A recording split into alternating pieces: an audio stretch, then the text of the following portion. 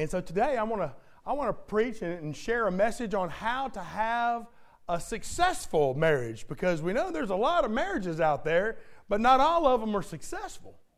So today I pray that you're going to be blessed as the Word of God speaks to your heart about how to have a successful marriage. Now, we all know that no one hopes on their wedding day to have a poor or unhealthy marriage. So what in the world's going on? What happens?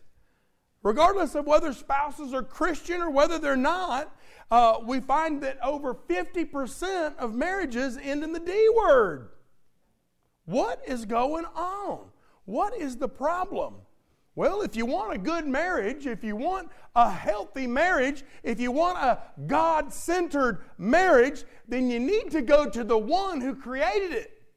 Amen? You need to see what God says about it, and you need to see what God has planned for your life as husband and wife. Now, before we get started good, I want to ask you a question. Did you know that God wants you to be successful? He does want you to be successful. Not just in your church life, not just on Sunday mornings, not just in your spiritual life. God wants you to be successful on your job, in your social life, and in your family too. He wants you to be successful in all aspects of your life. Just listen to what Jeremiah 29:11 says. I know the thoughts I think toward you, says the Lord your God. Thoughts of peace, not thoughts of evil. Thoughts to give you a future and a hope. Friend, God wants you to be successful, and He wants your marriages to be successful. So today, I'm just going to take a little bit of time to look at 5 biblical characteristics of a healthy marriage. Easy to follow, easy to apply to your life if you'll let it. Amen? So first of all, to have a successful marriage, the first thing you ought to do is establish boundaries. Establish boundaries in your marriage. If you'll go with me to Genesis chapter 2, you'll see that beginning in verse 21, the Word of God says this: And the Lord God caused a deep sleep to fall on Adam, and he slept. And he took one of his ribs and closed up the flesh in its place. Then the rib, which the Lord God had taken from the man, he made into a woman. And he brought her to the man, and Adam said, This is bone of my bone and flesh of my flesh. She shall be called woman, because she was taken out of man. Therefore, a man shall leave his father and mother and be joined to his wife, and they shall become one flesh. Let's pray together. Father, I am so thankful this morning that every part of our life, you've got a purpose for it. But Father, especially this morning, we pray that you would help us to see your plan for successful marriages. And Father, that we would apply this truth to our lives, whether we're in a marriage now or perhaps will be in the future, Father. All of us have something to learn. In Jesus' name. And all God's people said, Amen. So look what happens here. All right? God causes Adam to take a little snooze, to take some sleep, and while he's sleeping, God takes one of his ribs and he makes Eve out of the rib. Now, the Hebrew people have a really neat saying about this passage of Scripture. Here's what they say. They say that God did not take a bone from the foot of Adam so that Adam would rule over Eve. Neither did he take a bone that came from the head of Adam that Eve would be over Adam. But the bone came from the side of Adam so that they could walk side by side as partners, working together, complementing each other. Boy, that applies to marriages in our day as much as it did to this very first marriage. Friends, from these verses we see that there is a new relationship established. Eve is now bone of his bone and flesh of his flesh. She has become a part of him, and he has become a part of her. They are to become one flesh. God has established a relationship between a husband and wife that's unique to every other creature that he made. They have become one flesh. They have become jointly connected. Now, I could spend the rest of the day speaking about my favorite subject, the creation of marriage. But you don't want me doing that now, do you? Amen. Well, let me just say this then, Richard. God instructs us to keep our marriage relationships sacred. He charges us as husbands and wives to keep our marriage relationships sacred. And 2:24, verse 24 there in Genesis chapter 2, the Bible tells you exactly how you're supposed to go about doing that. Verse 24 says, "Therefore a man shall leave his father and mother and be joined to his wife, and they shall become one flesh." Now, what I want you to notice in that verse is, in addition to this unique relationship between a husband and wife, there's also a change in relationships with other people too. We've got to learn to set boundaries. Husbands, your parents will always be your parents. But when you married your wife, she's to become the number one person in your life. Wives, your parents will always be your parents. But when you marry your husband, he is to become the number one person in your life. Guys, your football and hunting buddies are not to be the number one person in your life. Your wife is. Wives, your best girlfriend is not to be the number one person in your life. Your husband is. And you know, we also need to be careful in another category. Because when you have children, your kids are not to be the number one person in your life. Your spouse is. Think about it. Your children are going to grow up. Your children are going to leave the nest. Or at least we hope so, amen? Right? And when they move out, who are you going to be left with? When they move out, you're going to be left with each other. So you better keep those home fires burning. Amen? Keep those home fires burning. You better keep on building that relationship of marriage, that relationship that you have with each other. And one of the ways you do this is by setting boundaries with your friends and your other relatives. All right? The number one relationship that you have or will have, other than the Lord your God, is with your spouse. So dedicate yourself to marriage. Defend your marriage at all costs. Because to have a successful marriage, you need to set boundaries. Now here's number 2 for you. To have a successful marriage, we also need to make a very deep commitment. If you would, go to Matthew chapter 19. Matthew chapter 19, where here our Lord and Savior speaks about the sanctity of marriage and how important marriage is, to have that marriage as God created it. Matthew chapter 19, and listen to what our Savior says about this relationship. In verse 4 of Matthew 19, the Lord said, or the Bible says, He answered and said to those Pharisees, "Have you not read that He who made them at the beginning made them male and female? And said, for this reason he shall leave his father and mother and be joined to his wife, and the two will become one flesh?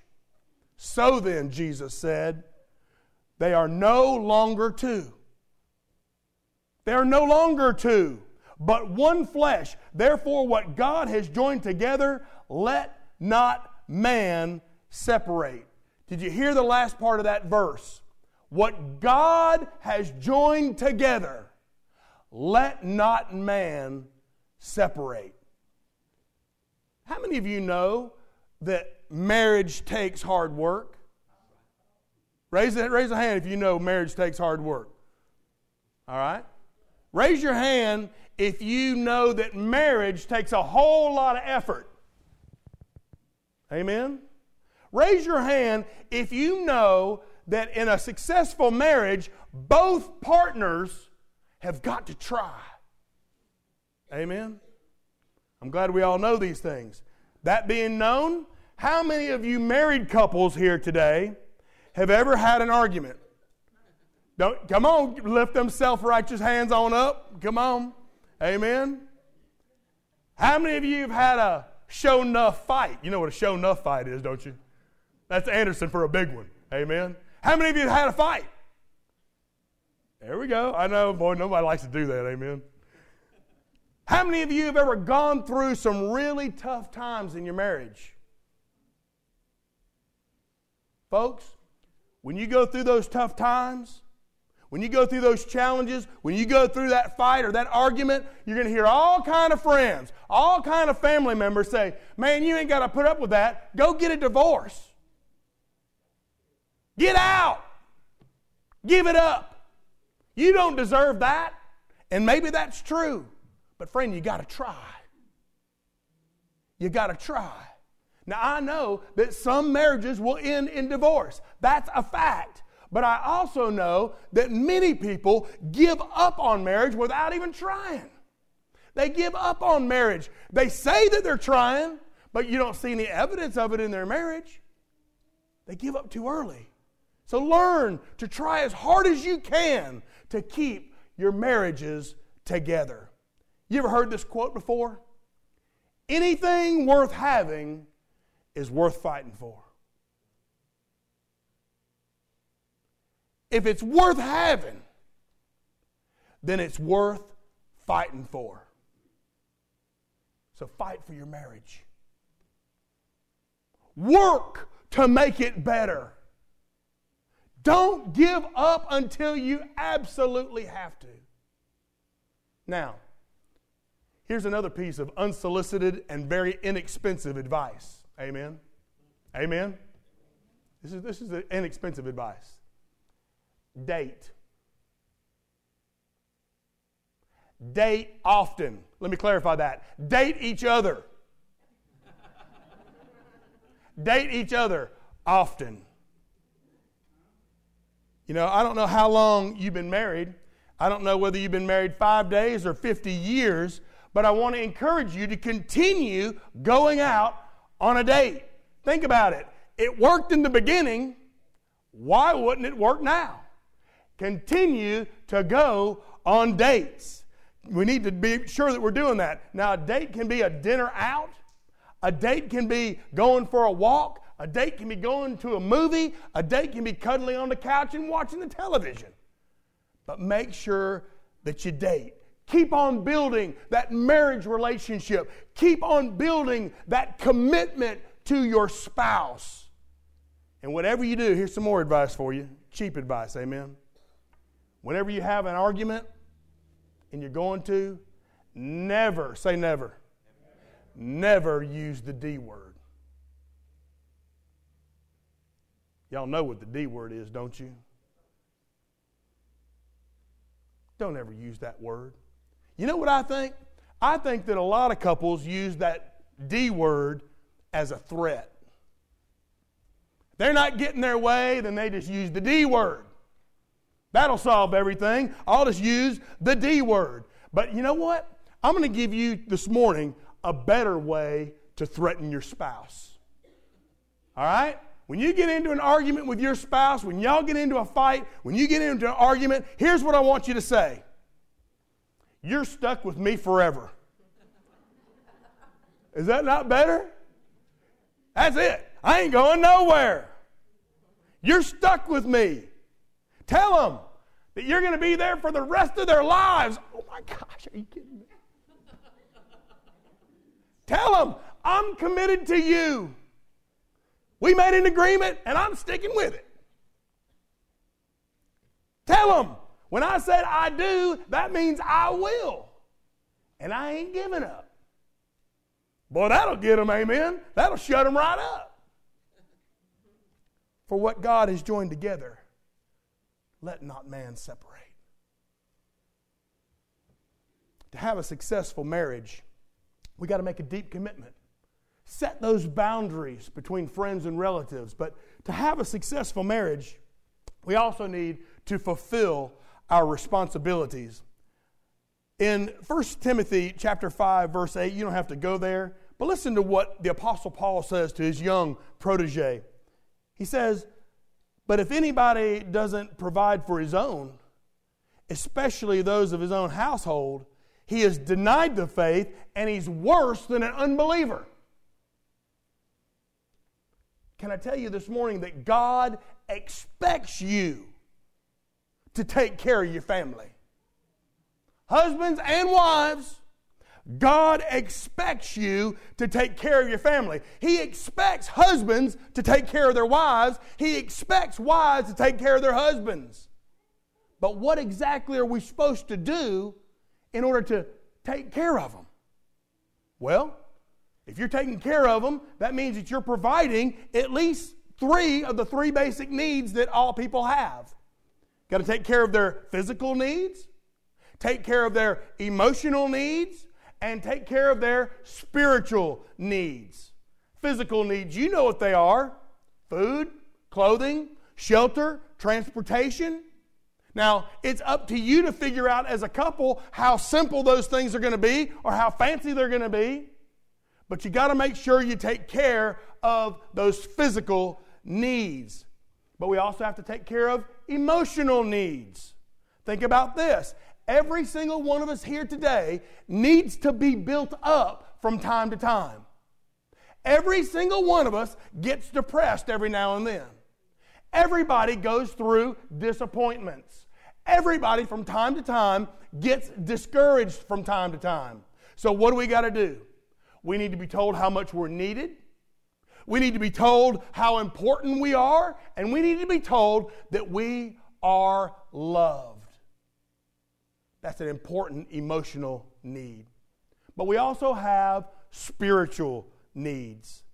And we need to strive as husband and wife, strive to build a relationship where you can talk about God, where you can talk with God about anything. We need to make sure that those spiritual needs are met. Make sure that you go to church together. Make sure that in your home that you discuss the Bible together. You know, husbands and wives ought to say, you know what? I don't know what the Bible is talking about here. Brother Chad was talking about some of their discussions at home, and I'm not going to get specific. But, you know, sometimes you just got to say, man, I don't know. I don't know, but by faith, the Word of God says it, so I believe it. But you need to be able to discuss those things. You need to be able to worship God together, not just in a church setting, but you need to be able to worship God together wherever you might be. We need to be able to establish that unity between husband and wife where we can sense God's direction in our lives. That spiritual need is so important. Now let me give you some more cheap advice. I know what you're thinking. Man, Brother Bill's full of it today. Amen. There are certain things that only God can fulfill. You can't do everything for your wife, and your wife can't do everything for you. He is the only one, for instance, who can ensure that your sins are forgiven. God is the only one who can truly explain your purpose for living. And He is the only one who can grant you a home in heaven. But here's what I want to tell you. On this side of heaven, God has placed us together with someone to help us fulfill the physical, emotional, and spiritual needs we have. A divine appointment. So all those things are so very important. And it's your responsibility, husband. It's your responsibility, wife, to help your spouse fulfill those needs. So you got to fulfill your responsibilities if you want a successful marriage. Number 4, to have a successful marriage, you must build companionship. Build companionship. I think that companionship is a big key to a successful marriage. Just listen to how the Message translates Ecclesiastes chapter 4. That word says, it's better to have a partner than go at it alone. Share the work, share the wealth. And if one falls down, the other helps. But if there's no one to help, then you're out of luck.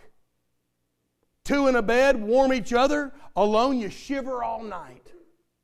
Companionship can literally add more quality years to your life. Now, Jake was 92 and Jesse was 89 when they found each other and decided they wanted to get married. Oh man, they were so excited. This elderly couple ready to share their life with one another. And one day, Jake and Jesse are strolling along the sidewalk and they're discussing their wedding plans. And on their way, they pass by a drugstore. So Jake said, well, honey, let's go in here. And Jesse followed him into the drugstore. And they walked into the rear and they began asking some questions to the pharmacist. They said, we're about to get married. Do you have any heart medication?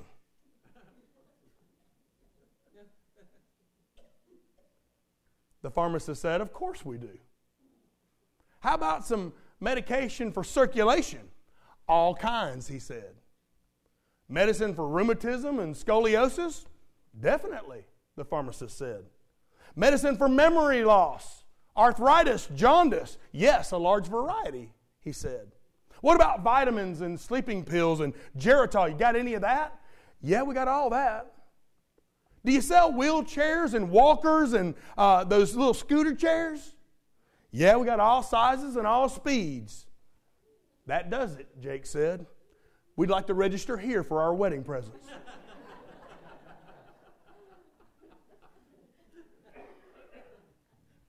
Jake and Jesse were planning on being companions together even through these latter years of life.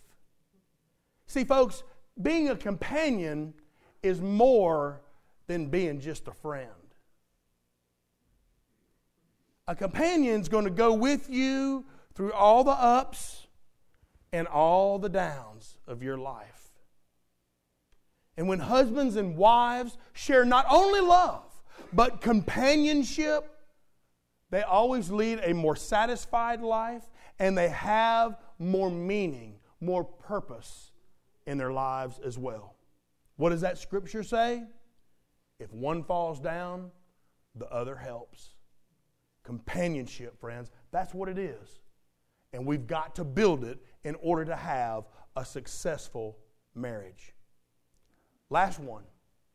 To build a successful marriage, you must show loving actions. Say actions. Say it real clear like I did. Actions. Very good. Last week, I began talking about the fruit of the Spirit, or the evidence that the Holy Spirit resides in the believer. The first evidence of the Holy Spirit in your life is that you have love.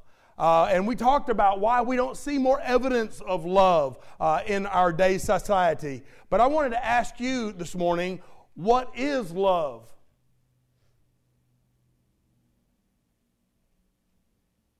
What is it? Uh-oh. I saw that, Linda.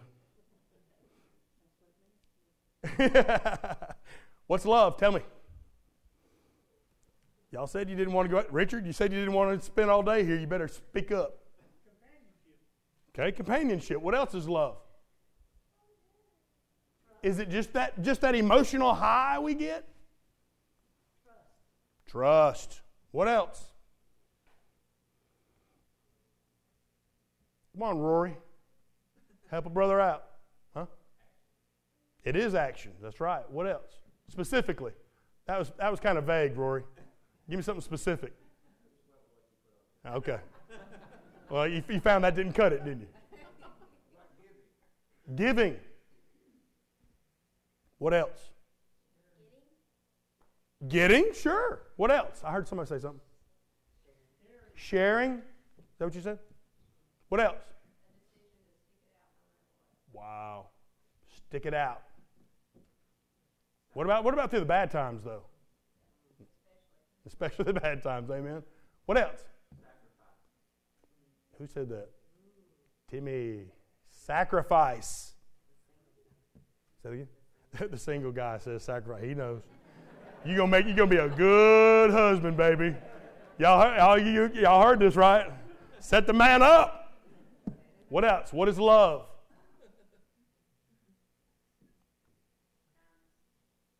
Say it again. Kindness. Wow. Certainly we know that love is all these things and much, much more. But do you know how God defines love? The author of love, how he describes it?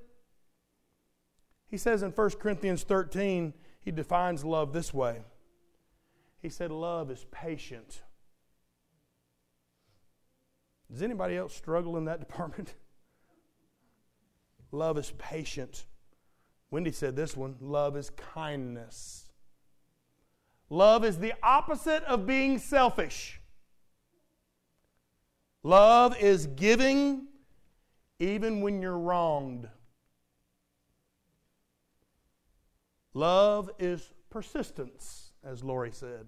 Love is going the extra mile above and beyond what you're expected to do. According to that passage, love is what Rory said. What'd you say, Rory? He's got to look on the outline. Go ahead. You're going to employ this and apply this in your life, right? You can't carry my outlines along with you throughout life, okay? All right. Love is action. That's exactly right. It's not just emotion. Love is action. And you find this concept all throughout the Bible. In fact, in the book of John,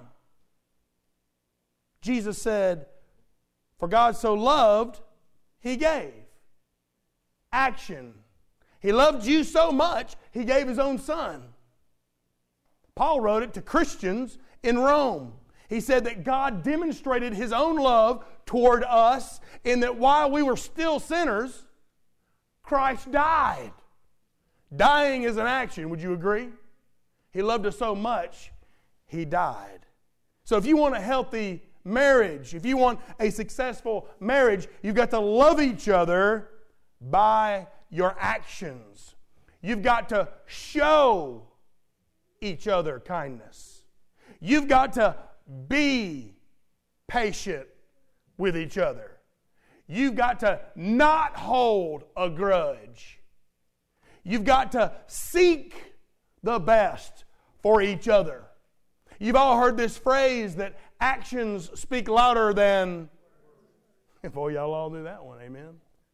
A lot of truth in that, isn't there? A lot of truth in that. So how do you show someone that you love them? You act like it.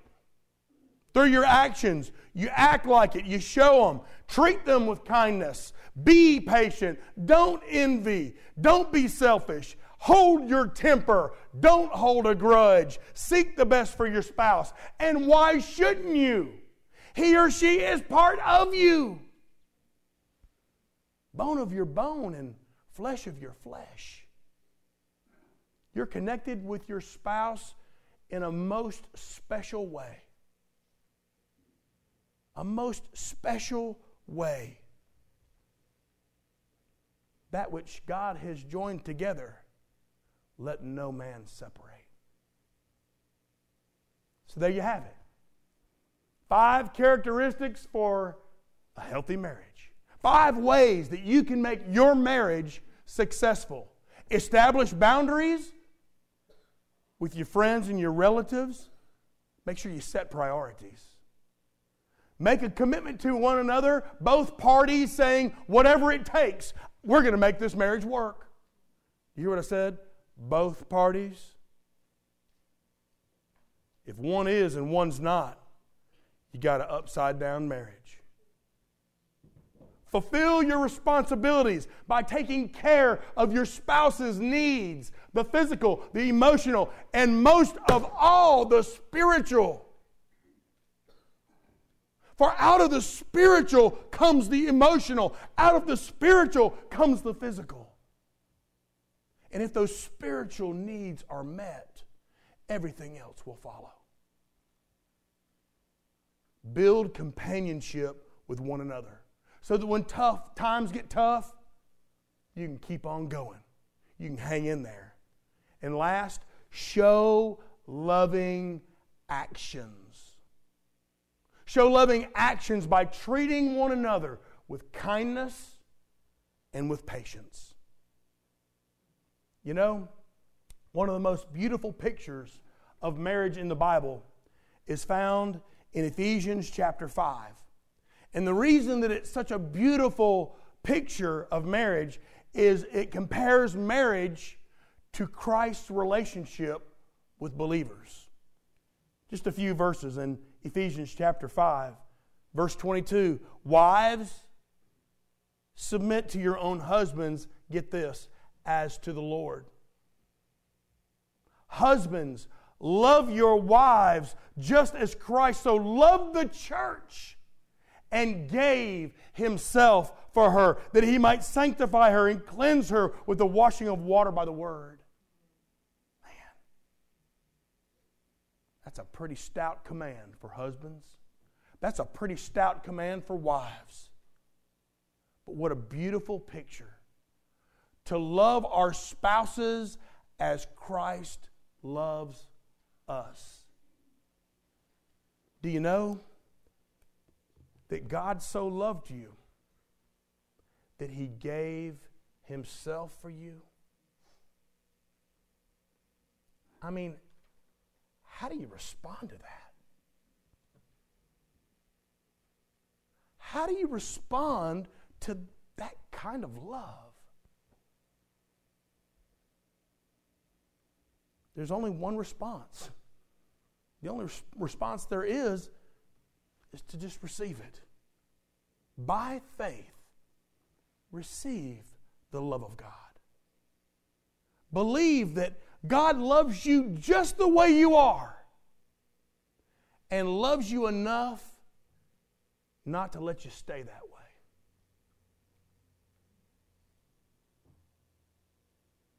He wants the very best for you. He wants you to be a success. Have you received the love of God? He wants to save you from the consequences of your other actions, those sin actions. He wants to save you from all that. And He says He'll do it if you will be willing to turn away from that sin, receive God's love through faith in Christ, and have eternal life. He loved you so much, He gave. Such a beautiful picture of marriage. Because if you really love her, husbands, if you really love him, wives, you'll give. You'll give all of you.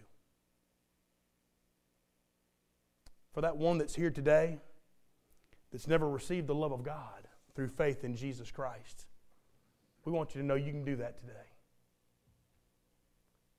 For that marriage that might be in trouble, we want you to know that this altar is open for prayer. For that marriage that just needs a little bit of encouragement. For that marriage that just needs to confess that we have a godly marriage. I'd love to pray with you. It's one of my favorite subjects, to pray with Christian couples. So I pray that however the Lord's moved you this morning, however He spoke to you through His Word, that you'd respond and allow the Word of God to change you and to change your marriage. He can do it. Can I get an amen? Let's pray. Father God, we do praise You for creating marriage. And Father, Your Word has explained perfectly how it's to change our lives. Lord, it changes our relationships with family members and friends. Lord, it makes us to deeply commit to our spouse. Father, it makes us to submit to one another in the love of God. Father, I pray in Jesus' name that whatever decision you've placed on someone's heart this morning, that they would have enough faith to take that bold step. And Lord, just allow us to pray with them and to encourage them and to bless them. Lord, maybe it's something that they want to talk about in private. Lord, let them know that there are any number of Christians, Christian couples, and Christians that would love to speak with them, love to pray with them and encourage them. Father, that's what this church is all about, a church family who cares for one another. So, Lord, I pray that you would have your will and have your way in each one of our lives. And, Lord, I pray that the decisions we make will bless you, because that's why we're here today, is to bless you. Lord, I pray for that one that's never received you, never received the love you offer when you gave your Son. Lord, let them receive it today and be forever changed and have an eternal home in heaven. That's the only way. The only way is through Jesus. He said, I am the way, the truth, and the life. No man comes to the Father except through me. Let them come today in Jesus' name. And all God's people said.